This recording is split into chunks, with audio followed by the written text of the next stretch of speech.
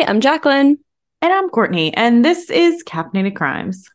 Welcome to our evening recording edition after a very long weekend. And I just started my second glass of champagne, and Courtney goes first. So by the time I get to my portion of the story, It might be an espresso. It might be an espresso. She might go, Courtney, just keep going. Yeah, I might get two sentences in, and then Courtney was like, "Bitch, now you done. I'm gonna take over here." So we'll see what happens. But, you know, the Bengals won today. So we are, as always, drinking our celebratory champagne that was DoorDash to us from 7-Eleven in the middle of the game, because Andrew and I always have champagne. It's a tradition, guys. You got to have the champagne before the game. You got to drink it if they win. If they don't win, you can't drink the champagne until the next win, right? You know, that's just the way it goes. Mm-hmm. That's the way we've done it for 7 years now. So halfway through the game, I was like, oh shit, we forgot to get champagne this week. So Andrew had to get on DoorDash and have this guy deliver us some champagne from 7-Eleven. But, so we won because we got the champagne. So now we got to drink it. And that's my great story for you guys this Sunday evening.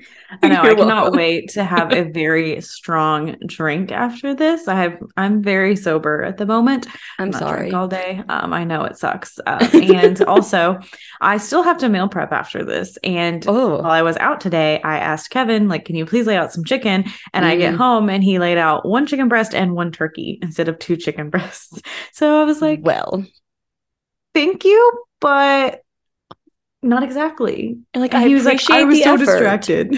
He was like, he was watching football, and you made him walk to the freezer and lay out meat, Courtney. You just asked too much of him. I told him, I was like, just do it when you have a moment. I know that you're frustrated. Just wait when you get a moment. And he's like, I just wanted to get it done. And I was like, okay, but. And he's also chopping up a bunch of vegetables right now for the meal prep. And I was like, it was probably a little mean, but I was like, are you going to remember this? Are you going to remember what I tell you needs to go where in this moment? And he was like, Titans aren't playing. I'll be okay. I was like, okay. He's like, I'm paying attention now. Yeah, I'm past the point where I'm just like, are you listening to me? Are you sure? Repeat it back to me. Yeah. Because, I've even done it suddenly in the freezer where the frozen turkey is on one shelf and the frozen chicken is on the other. It should have been simple, but sometimes, and I literally write on the bag, I'll write turkey, 1 pound, this many calories, chicken, this many ounces, this many calories. It is all laid out. He just did not, he's too busy. Yeah. He's still chopping up my vegetables for me, so I can't complain too much. Yeah, I'll give him that. I do want to say it's impressive that he's able to chop vegetables while you're recording and we don't hear all the background noise, because when my husband chops vegetables, as you know, Courtney, it sounds like he is taking out the counter with him. What are you doing? Kevin has those delicate hands. That he's an Xbox player with that controller. He knows how to be real gentle. Oh, does he? Instead of the computer where Andrew's just smash. Boom, boom, boom. Yeah, I feel like that's a good analogy between the two. That makes sense. Yeah. When Andrew was preparing for Thanksgiving the day before Thanksgiving, and I was on a work call while he was demolishing the turkey. I don't know the correct word for that, but he was taking apart the whole turkey and using his meat cleaver, the one I'm talking about. And so my I was having a call with my boss, and she's like, is everything okay over there? Because he just boom, boom. Oh my gosh. She's like, what is happening? I'm like, yeah, my husband's just decapitating a turkey. I don't know. Don't worry about it. It's all good. It's all good. Yeah. Wow. Okay. This just went in so many directions. Like it does. We do have one update this week, a pretty big one. So you guys may be familiar with the case of the boy in the box. So in February of 1957, a young boy's body was found inside a box in Philadelphia. So they did end up finding that the box was for a bassinet, they were able to track it to the store, but then really couldn't get any more information about who this boy was, where this box came, who bought this box, The autopsy did reveal he had been beaten to death, but again, no more information about his identity, and he has been known as the boy in the box since then. So this week, as of this recording, December 2022, after 65 years, DNA has finally revealed that this boy was 4-year-old Joseph Augustus Zarelli.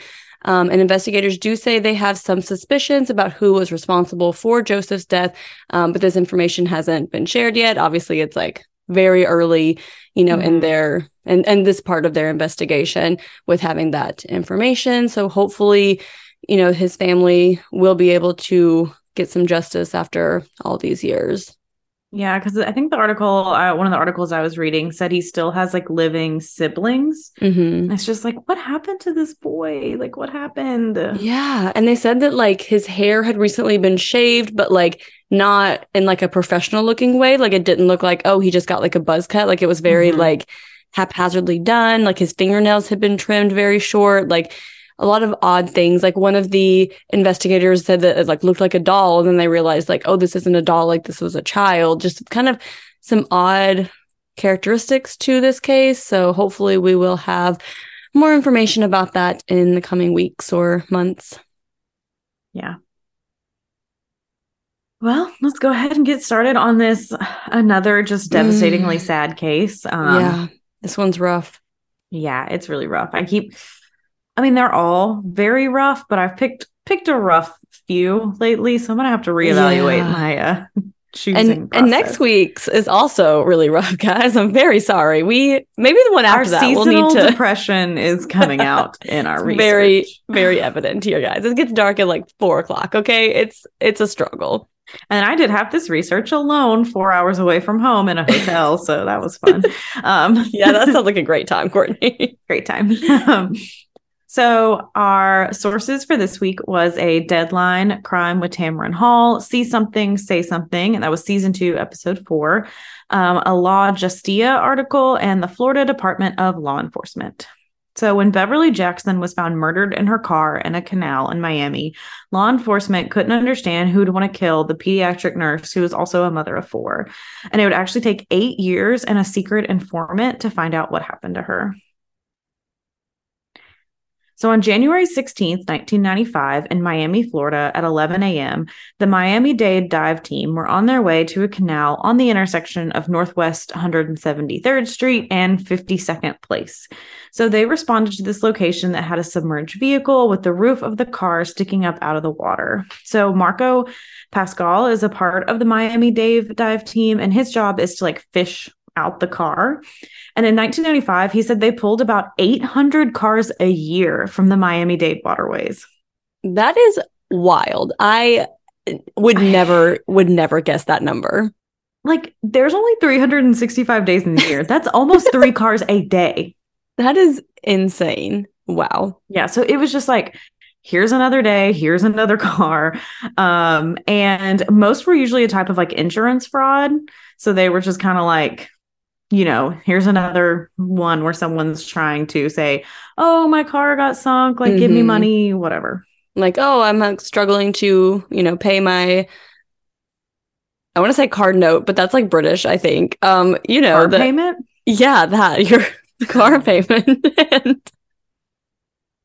okay. Me, guys, glass and a half of champagne and just go British. I don't know what to tell you. Yeah, like you're just like, oh, like I'm struggling to pay my car payment. Like I can't make this payment. Let me just go run it off into this waterway and get insurance to pay for it. Insurance is like, what are y'all doing? We see this 3 times a day. Right. Like, I don't think so. So Marco attached a hook to the submerged car, and it was a blue Toyota Tercel, and they were able to pull it out of the water. And they noticed there was some damage to the rear bumper, but then they saw a human leg extended from the trunk area, kind of protruding into the back seat. So they were quickly like, not an insurance scam. This is nope. So they stopped immediately and contacted the Miami-Dade Homicide Unit. So 2 nights earlier, on January 14th, it was a rainy Saturday evening, and 39-year-old Beverly Jackson was getting ready to leave her house to head to her job at Jackson Memorial Hospital. She did work as a pediatric aide nurse, and her overnight shift usually started at 11 p.m. So she told her sister Sonia goodbye, and she mentioned like she needed to put gas in her car. Both were single mothers, so Beverly and Sonia were actually living together and raising 7 children like together. So it's a lot of kids in that house. There's a lot of children and like 2 very strong women who are like, let's do this together. Like we can help each other out. Like that's what family's for. I mean, like it's really nice, Mm-hmm. So Beverly's oldest daughter, Yolaine, she lived about 30 minutes away with her 2-year-old. And she was 18, but she was living on her own. But the two were still very close. And Beverly would actually watch her granddaughter during the day and then drive to Yolaine's house at around 9 p.m. on her way to work. So she would watch her during the day because Yolaine's in school and working. And then she'd usually drive her home. But on January 14th, her daughter had actually picked up Beverly's granddaughter early, and she was like, I didn't want like my mom to have to, drive back to my house, like just trying to make it easier on her. And so now Beverly didn't have to leave the house for work until 10 p.m. So soon after, Sonia also left the house. She also had an overnight shift at a different hospital. And at 7 a.m., she called home to check in, and she talks to the kids, and they said Beverly never made it to work last night, and they have been trying to get a hold of Sonia all night. So all of Beverly's family, including her mother, Lena, were gathered at the house and growing very worried. So it was rainy, so they were worried, like, did she have an accident? Like, did she accidentally run off the road? But they did call the morgues and hospitals, but she was not there. And they were trying to call, like, everyone they knew to see if they found out, like, what happened. Had they heard from her? And the family just immediately knew something was wrong. They're like, she's not going to just ditch off of work and not come home or anything like that. Yeah, like we talk about this like so many times in these cases where you're like, your family and that something is wrong when they don't show up to work, when they don't come home. Like, you are raising 7 children together with your sister. Like, you don't just disappear. Yeah. And Lena calls 911 to report Beverly missing, and an officer was sent to the house, but they say because she's an adult, a missing person report could not be filed for 72 hours. And other than ask the family a few questions, they said there's really nothing much else they can do. They asked Sonia if she had like a secret boyfriend or secret friends, and Sonia's like, no, like we didn't keep secrets like that. We told each other everything, and we're so busy. We don't have time for stupid stuff like that. Like, we don't have time for secret boyfriends. And we got, 7 children and a granddaughter we watch all the time. Like, right? Like, Beverly is working all day watching her 2-year-old grandchild and then working all night for pay at a hospital. Like, this girl doesn't have time for a secret boyfriend. But I'm also like, if it was secret, why would Sonia know about it? True. I'm like, why would you ask that? Like, well, clearly I don't know of a secret boyfriend. You're like, this is not a secret. Okay. Yeah, but like they had their hands full. Like, she's like, Beverly didn't have time for that. So for the next 2 days, Beverly's family frantically searched for her. They were searching the streets, handing out flyers, and Sonia was at home monitoring calls. They drove a lot of the routes she would take just to see if they could like see her car anywhere, see it like in a ditch. But that Monday morning, just 2 miles from her house, police did rope off the crime scene where they had found the vehicle in the canal. And police ran the tag, and it did come back to Beverly Jackson. So the entire car was taken to the medical examiner's office, and they removed Beverly from the trunk and began their investigation. So she was fully clothed and had her nursing uniform on. She did have one sneaker on, and the other was missing. But her body was completely like intact. Like, they didn't see bullet wounds or stab wounds or any signs of like fatal trauma.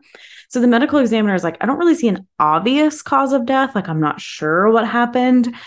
But after he investigated further, he did find a significant amount of water in her lungs, which indicated she was still breathing when like her car went into the canal. So Beverly was locked in the trunk when her car went into the canal. And according to the medical examiner's findings, she had drowned slowly. There was felt on the lining of the trunk, and you could see she had been kicking and scraping because there were like nail scrapings all over the felt. So like, she'd obviously been fighting very, very hard to try and get out of the trunk and like save her life, and was doing everything she could to get out, but just couldn't. And I do want to put a trigger warning here, and for some of the rest of the episode, we do have some discussions of rape. So the medical examiner also discovered she had a vaginal mucosal laceration. Sorry, guys. Laceration. Don't know why that word was so hard for me. You got it. I'm so proud. I figured it out. I get there eventually. So it does appear she was sexually assaulted before her death. So they do perform a rape kit to see if they can extract any semen for DNA testing. So she'd been wearing like elastic pants that had actually held in any evidence, even in the water, which was good news for the investigation because they're like, this was like perfectly like contained and, a usable piece of evidence. Which is like super rare for a drowning victim. Yeah. So they do run the sample through the DNA database, but it is 1995. So very early in terms of DNA. Not many samples have been collected. And it's also going to take a week to know if there's like any match in their database. So detectives do go notify Beverly's family that she had been found, and her family tells detectives that Beverly was born in Jamaica and she followed her mother and siblings to America looking for more opportunities.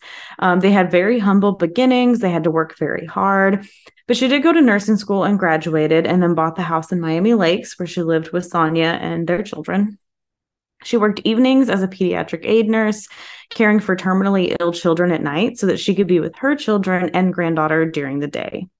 The family did tell detectives that Beverly had a boyfriend, George Walker, and their relationship was kind of rocky. Like, it was good in the beginning, but it kind of turned bad quickly, and they would break up, then get back together, then break up. That cycle where it's like on again, off again, on again, off again.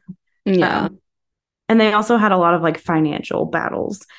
So when detectives told George about Beverly's death, he did sound surprised, and he said he was out of state the night she was murdered.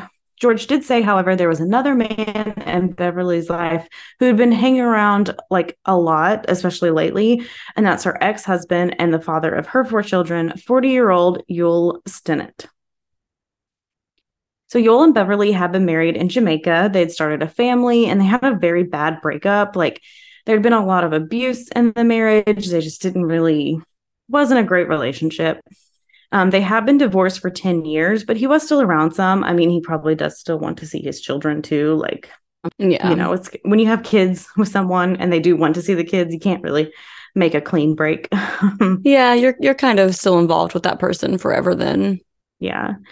So detectives did interview Yul, and he gave his DNA voluntarily. It would take some time to get the results, though. Again, 1995, it's very slow. And there was a tip that Sonia's children were unhappy with him being around the house.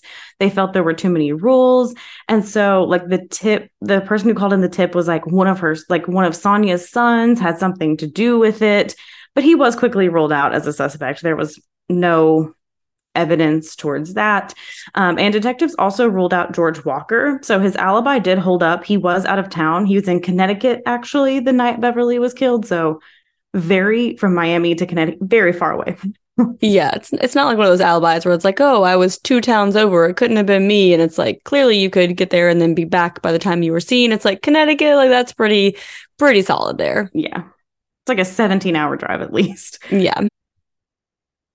So Beverly's family does feel uneasy because they're like, we don't know who Beverly's killer is. Is it someone we know? They're still out there. Like, Sonia said she felt like someone was watching her the whole time, and she did end up moving out of the house they'd shared. Like, she didn't sell it. Like, she wasn't trying to like make money quickly and sell it. Like, she just left. She was like, I can't be in here anymore, and I don't know what happened. Like, I just can't do it. So detectives did get the DNA results back from Yul Stinnett, and they were not a match to the DNA found on Beverly Jackson. So it's not George and it's not Yul. It's neither of them. They also still didn't find any matches in the database to the rape kit. So no matches to anyone they have in their system. And over the next few months, detectives clear any suspects they come across. So they're just like no closer to solving her murder from the day she was found. And with no leads, detectives did start to move on and put their attention to newer cases. One of the detectives in the documentary was like, yeah, like it was still on my desk. Like I didn't go put it like away, but it was like, there was nothing, like there was no leads to go off of.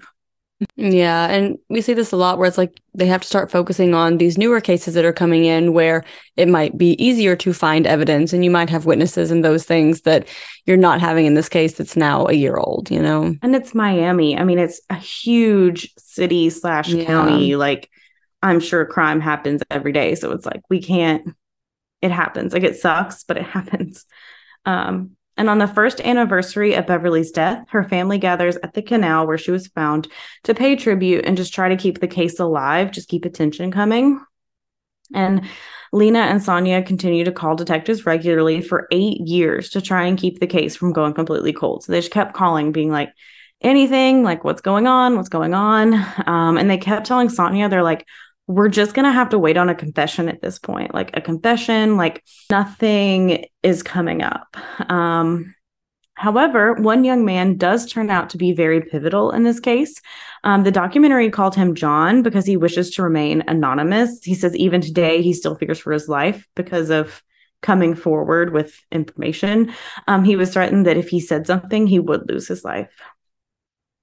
So 3 years after Beverly's murder, 16-year-old John was hanging out with his 18-year-old friend, Dooley Green, in Carol City. So Dooley started bragging about a crime he committed years ago. So he said something like, if they ever catch us, they'll never let us out. So John's like a little bit confused. He's like, let me try to inquire a little further here, find out what the hell you're talking about. So Dooley said that him and his friend Victor carjacked a woman at a local gas station at gunpoint, and then they threw her in the trunk of her car and rolled it into a nearby canal. So John is listening to this story, but he just thinks that Dooley is like delirious, that there's no way he was actually a part of a crime like this. He said that he sounded like proud of it, but he just kind of dismissed it as just idle boasting, just a teenager making up random shit just for the attention. You know, like he didn't think he was really serious. Because he's like so young. He's like, there's no way as like a 15-year-old that you did this. Like, what are you talking about? Yeah. So sometime later, John and Dooley were smoking pot at a local park when Victor Pestano joined them. So Dooley brought it up again and was like, hey, Victor, do you remember when we killed that bee? And John said he could see that Victor was like giving Dooley a look like, what are you doing? Like, why are you talking about this right now? And John said that he quickly tried to change the subject. He's like, I don't want to get in the middle of all this. So Dooley then repeated the story 3 times over the next 5 years. But still, John doesn't tell anyone what he's heard. Again, he is 16 at this time. He said that around this time, everyone had these like stop snitching shirts. And he's like, I don't want to be a snitch. Like, I don't want to be that guy that gets in trouble. Like, I don't want them to kill me because I told somebody what I heard. Like, he was afraid. But John's conscience does start to eat at him, especially when the WWJD or What Would Jesus Do tags started coming out everywhere. Like, we all remember those shirts and bracelets and, you know, all this stuff. And he was like, oh, yikes. Like, I'm starting to feel uncomfortable about all of this. So he is feeling guilty, but he's also like still fearing for his life. So John felt scared of Dooley and that he could be next. So eventually he does decide to call the police. So he called the non-emergency line and began to ask if there had been anyone they had found a few years ago that was in the trunk of their car. So eventually, while talking to the detectives, they said that he had information that was right on point with the evidence. He actually had so much information that they brought him in and took his DNA to compare, but he was not a match. He also took a polygraph test and passed it as well. Which I think is pretty telling if they're like, he has so much information, like he has to be the guy. Yeah, right? Like, we need to take your DNA because it's clearly you. Yeah, you're like, you know way too much about the details that clearly were not published. But since he's passed, his DNA doesn't match. They start looking into the story that he told. So they're looking into Dooley Green and Victor Pestano. So they're trying to see if they would have been in town the night of the murders and if they had like a criminal record. And they were only 15 and 16 years old at the time this murder occurred. So it's like, that alone would make you be like, are we sure these are the right people? Like 15 and 16 years old for something so brutal, you know? So they did both live in Carol City at the time, which obviously put them in the area. And Dooley Green's criminal history was very minor, but Victor Pestano did have a lengthy rap sheet. So burglary, theft, drug possession, like obviously nothing as big as murder, but, you know, some things. But neither of them had had anything like serious since then. One of them was even married with children at this time. So like, okay, how could 2 teenagers like commit such a horrific crime and then just go on to live a normal life and not get in trouble at all? Like, this doesn't add up. I think it's so rare that like murder is a one-off a lot of times. Like, yeah, a random murder is a one-off. Like, I feel like it's so rare that you see that, or like they don't commit any more crimes. It's like you commit this like horrible, like a lot of the investigators were like, it was just so cruel that they just left her in the trunk of her car and put her in a canal. Like, how do these, if it is these 2 children basically who did this. Like, how did they just keep moving on and going on with their life? Like, yeah, like usually if someone's going to commit a crime that horrific, like during their teenage years, in their 20s, they're going to be doing the same stuff or worse, or like it usually escalates. It doesn't usually like, oh, well, got that out of my system. Let me go on and do some other things now. Like, yeah, unusual. But on October 9th, 2003, Victor and Dooley were served with warrants for their DNA. So both men do come in willingly and offer their DNA and waive their Miranda rights and rights to a lawyer. So they were interviewed separately. And Victor started out saying like he didn't know what they were talking about, but little by little, his story does start to change. He said that Dooley picked him up next to the house with Beverly. And he said Beverly said she would, quote, give him some if he told Dooley to let her go. So Victor did admit to having sex with her, and Victor said after he had sex, he just left and he didn't know what Dooley did with her. However, in the other room, Dooley was blaming it all on Victor. We see this all the time when you have a partner in crime. So Dooley also said it was Victor who drove off with Beverly. So detectives decided to try something unusual and put them in the same room together without any detectives. But they didn't realize that they were being videotaped, which I'm just like, how dumb are you? How do you not know? You're in a like police interrogation room and you're like, we're good. We're good to talk freely. Yeah. Like this is a safe space. Like, why would you think that? But they did. And so they start opening up to each other, having this frank conversation like no one is listening. So eventually Dooley says like, hey, they know what we did, but they don't know how she got in that canal.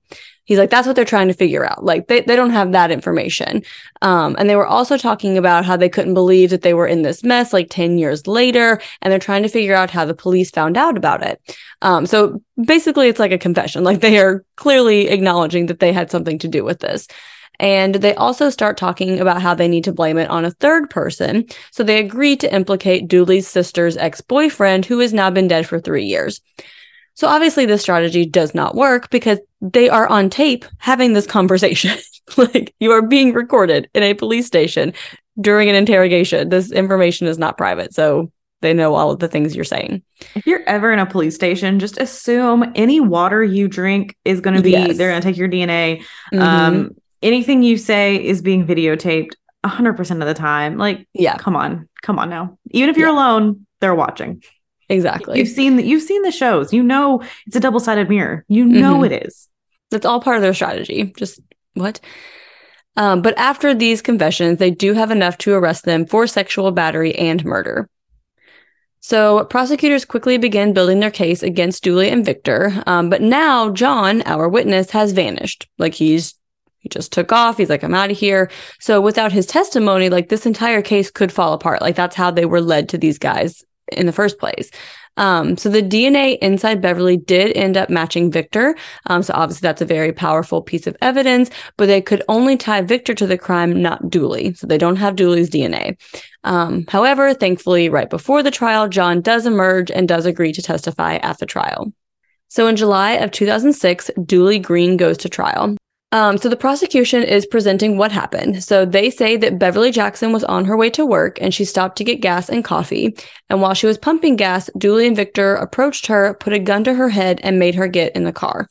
So they promised her, like, when she got in the car, they weren't going to hurt her. So she's like, okay, like, 'cause they're like, if you get in the car, we're not going to hurt you. So she's like, okay, I would rather do that than them shoot me right here. But she was saying over and over, like, please don't hurt me. So the two did end up driving her to a school parking lot and took turns raping her. So first Victor and then Dooley. And based on what they told John, they said that after Victor was finished and while Dooley was raping her, that Victor, like, called out his name. So because the name Dooley is very unique, they're like, okay, she could identify us now. Like, we decided at that point that we're going to have to kill her because she could implicate us. So they decided to put her in the trunk of her own car, and they put the car in reverse and backed the car into either a tree or a pole, and then they rolled the car into the canal. So the medical examiner did testify that it took anywhere from 4 to 6 minutes for her lungs to fill up with water and for her to actually drown. So that is a very long time for you to be dying like that in the trunk of your car, drowning. After being raped, like, after the horrificness of being, like, raped, and now you get put in the trunk of your car and put into a canal. Like, just literally the most horrific death. Yeah. Like so much time to think about what is happening to you. Like, so Beverly's family said, like, even at the trial, the two did not appear remorseful at all. Like, they denied killing her, so they didn't do anything, just, again, taking no accountability for their actions. So Dooley Green was found guilty of first-degree murder with a firearm, and he was sentenced to 4 life sentences for robbery, carjacking, sexual battery, and murder. And in January of 2007, Victor Pestano was sentenced to 2 life sentences for kidnapping and first-degree murder, plus 60 years in prison for carjacking and sexual battery. I did think it was weird that, like, they had Victor's DNA for the sexual battery and he only got 60 years for it, or Dooley got a life sentence. Like, yeah. I don't know why I thought that was so weird, but... Well, I wonder if it's because a life sentence, like, isn't really life. So maybe, like, the 60 years is actually longer than the life sentence. Like, I know it depends on, like, the state and their different, you know, criteria and parole and stuff. But, like, I know in some places, like, life could be as short as, like, 12 years. So maybe the 60 years is actually longer. It kind of depends because, as we'll see, Victor should theoretically get out before Dooley. So I'm just like, I don't know. Very weird. Yeah, it is weird. But since testifying, John said that his friends and family have turned their backs on him for coming forward and telling the truth. He had to move states and change his name out of fear of retaliation. He said when he testified in court, like, men were in the back yelling threats at him. I mean, just, he could not continue to live there because... like, everyone turned his back, yeah. Yeah, just insane. Yeah, and, like, in the documentary, one of Beverly's sisters was like, I would love to meet him. I never got to meet him. And they do, like... meet each other, and it is like a very, like, sweet moment. And she's like, I know they were all so mean to you, but, like, we think about you every day and we're so grateful for you, because, like, if it wasn't for you, like, this would not be solved. So it's just like, it's so horrible, like, the stigma. It's like, so many times we see cases and we're like, someone knows something, like, why don't they come forward? And it's like, because of this, like, you're basically almost sentencing yourself to, like, isolation or fear for the rest of your life, because all your friends and family and your whole neighborhood and your community is just going to turn against you. Like, and it's so sad that, like, his friends and family did the same thing, because I understand, like, Dooley and Victor's friends that are like, oh, I'm gonna kill you, I don't understand it, but, you know, it's different from John's own family and friends being like, how dare you turn in these other people? Like, what? Like, that doesn't make any sense. Insane. Yeah. So in December of 2020, Dooley Green did appeal his conviction, stating that he was a juvenile at the time of the crime and there was no forensic evidence linking him to the murder of Beverly Jackson. So it does look like the courts agreed to vacate the sentence and remand him for resentencing, but we cannot find any more information on what happened after that, like, with that sentencing. Like, did he get resentenced? Is he out? No clue. Well, it does say Can't that find he is anything. still. But according to the Florida Department of Law Enforcement, Dooley is still incarcerated and isn't due to be let out until 2063. And he will be 84 at that time. And Victor Pestano is expected to be released in 2048, and he will be 69. And those are estimates. You know, there is sometimes credit time served for good behavior, all that stuff. But that is what the current of this recording database says. But yeah, that is wild that Victor would get less time when his DNA was the one that was found on the body. It seems they were very equal in deciding to, you know, carjack her, first of all, and then rape her, and then put her in the trunk and put her in a canal. Like, it seems very much equal from every story we've heard. So I don't know if it's because Julie went to trial first, if maybe Victor took a plea deal and didn't actually, because it doesn't say in the documentary there was, like, an official trial. So I don't really know. They didn't really go much into that as they did with Dooley. So I don't know if he saw that and was like, it's like, I'll just plead guilty and be done with this. 60 years instead of that other one. Yeah, like, could be. Yeah. But yeah, that is the just horrific, senseless, unnecessary murder of Beverly Jackson. Yeah, just absolutely horrible, and, like, just so unnecessary. And like these are so rare too, that you are just killed by a complete stranger just out and about. You know, like you hear them covered a lot in cases like this, but like in podcasts like this, but it is a very rare occurrence for it to happen. But just, I mean, this is what we all fear, you know, like when you like stop and get gas in the dark and you're just like constantly like looking around, like being aware of your surroundings. And it's like, this is exactly why. Yeah. And like the whole reason they decided instead of letting her go to like put her in the trunk is because one of them messed up and said the other person's name and they thought it was common and freaked out, where it's like, yeah, what if that had gone differently? Like, what if it's just very sad. And the amount of trauma that their family had to go through for so long, not knowing what happened, you know, to their loved one, and the trauma that they have to feel like anytime they stop and get gas or they're out alone after dark. And like those stories that like we all hear and we like internalize when we're like, for them, it's just a completely different level. You know, it's like you can never feel that safety and security again. And having to go 8 years with no answers at all, you know, like. And not that it's ever any better when there's like a quote reason behind it, but just something's just so out of the blue and senseless. It's just, ugh. And I think I can't say, I think victims' families could say more than we ever could. But I feel like maybe there might just be like, and some people might not want to know, but like knowing your loved one's last few moments, even if it's horrific, being like, what, you know what I mean? Like what happened? Like sometimes like some people don't want to know, but sometimes that could be closure if you do want to know, of like, I just need to know what happened, even if it's horrible. And so long that they weren't able to have that information. Yeah. Okay.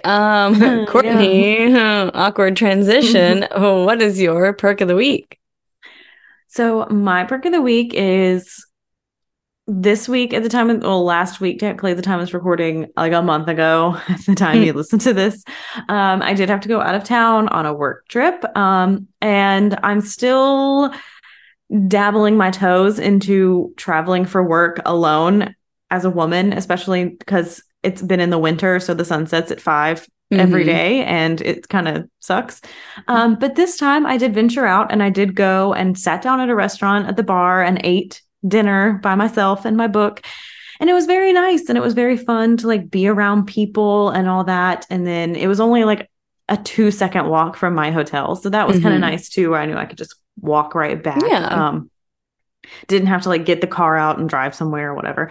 But I'm just slowly, you know, it gets a little scary when you're like, I've been like 4 hours away from like anyone I know. And so I'm like, if something happens to me, like, who do I call? I guess the police. Hope you guys don't suck. But like, it's, you know, it's different. But I do enjoy my trips overall. It's just still getting used to it. They've been very last minute. But I was venturing out, and I also went to Louisville, and they had this Lights Under Louisville, where it was this cavern, like underground cavern, and they like deck it out for Christmas. Like it was like a 30-minute drive through this cavern of just like lights everywhere. And that was super fun. So I'm venturing out and not just like sitting at my hotel by myself all day, or not. Well, I go out some for work, but you know, I'm venturing out. I'm being more adventurous. I'm very proud of you, because that is, I don't want to say out of character, but it is,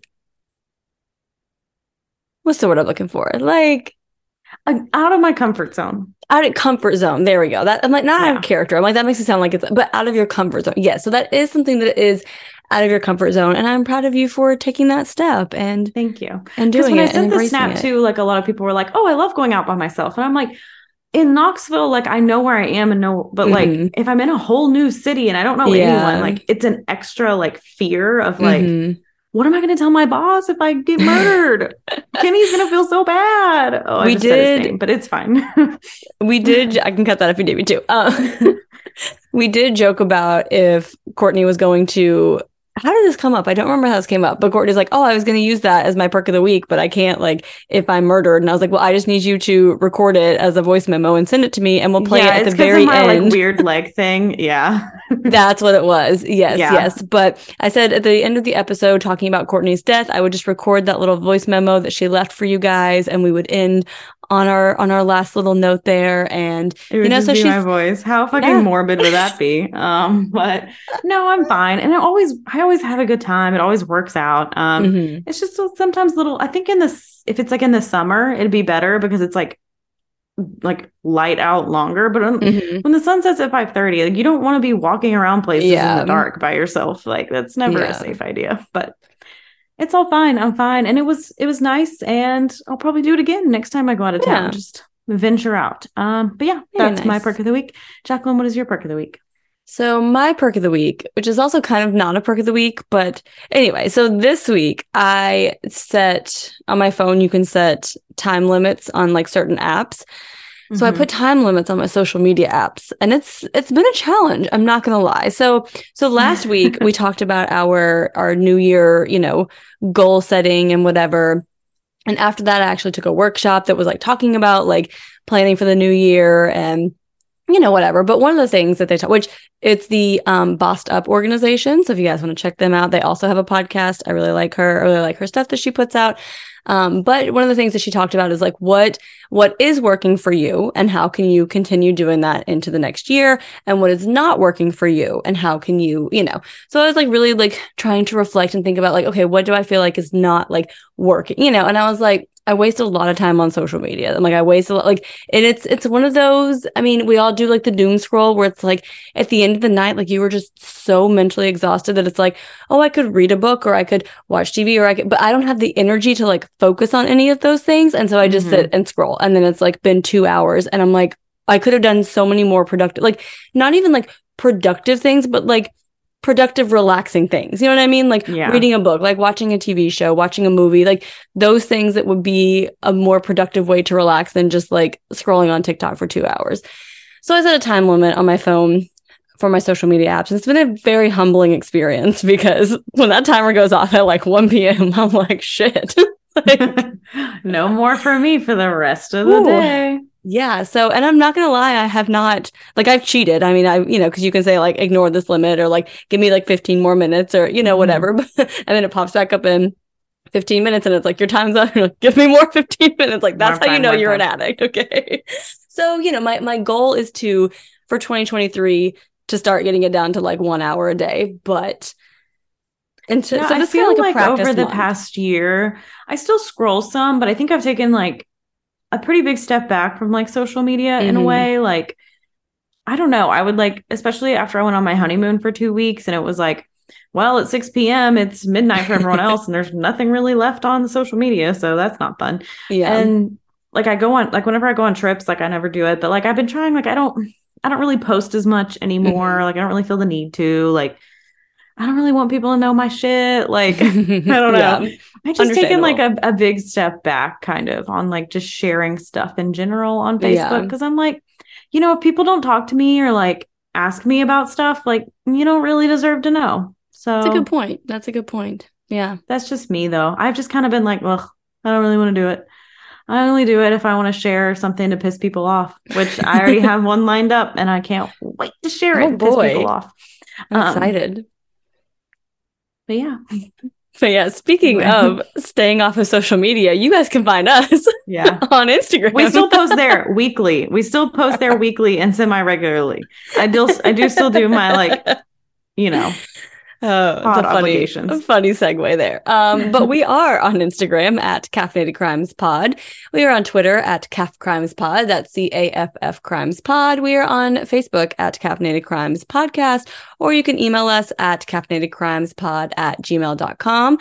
Hopefully not on your list of time-locked social media apps is our Patreon, which is patreon.com/caffeinatedcrimes. Does that count towards your locked ones? Because what if you're just trying to listen to podcasts? You can pick like which ones count. So it's not like a category, like you like specifically like put whatever apps into your category. Yeah. But yeah, so you can hang out there all day and be a very productive relaxation time at Caffeinated Crimes. That champagne hitting y'all at patreon.com/caffeinated crimes, where we have a bunch of bonus episodes and we have gifts and hangouts and pins and stickers and video episodes and all that fun stuff. So definitely Check us out there. Starting at $3 a month, ad-free episodes. Forgot that. So all kinds of cool stuff happening over there. So, check it out. If you're looking for something new in this new year, if you wanted to, support small business ventures or whatever, we're there. We're here. Come on. For you. Yeah. There's a very loud train honking in the background. I hope it's not picking it up. Do trains honk? Like whoo, whistle? It's a honk. It's the same thing. It's the train version of a honk. I've just never heard someone say a train honking. But like whenever they go through the thing, they're like honk honk, like don't, we're gonna hit you. Yeah, like a whistle though, right? Like the train whistle, or a train's like chewing. But you can also whistle whenever like you're trying to let the steam out to go faster. So how do you know the difference between a whistle and a hey, watch out, I'm coming through this, and if your car's there, I'm gonna hit it? Well, they just need a recording that just says that exactly. They can just play that very loudly. Yeah, I guess so. Hi there. It is Editing Jacqueline coming at you to apologize to Courtney from the bottom of my heart, because our research after this episode ended did inform me that trains do in fact honk. I don't know. I personally would not use that terminology. I did not realize that was a thing, but apparently it is, and I am the one in the wrong here. So my deepest, sincerest apologies to Courtney. Continue with your honking trains. Thank you. But if you feel so inclined to give us 5 stars, after this quality Apple, content, how could you not? I mean, on Apple, on Spotify, on whatever, you please do that. That would be great. We would love that. But in the meantime, go have a cup of coffee. And don't commit a crime.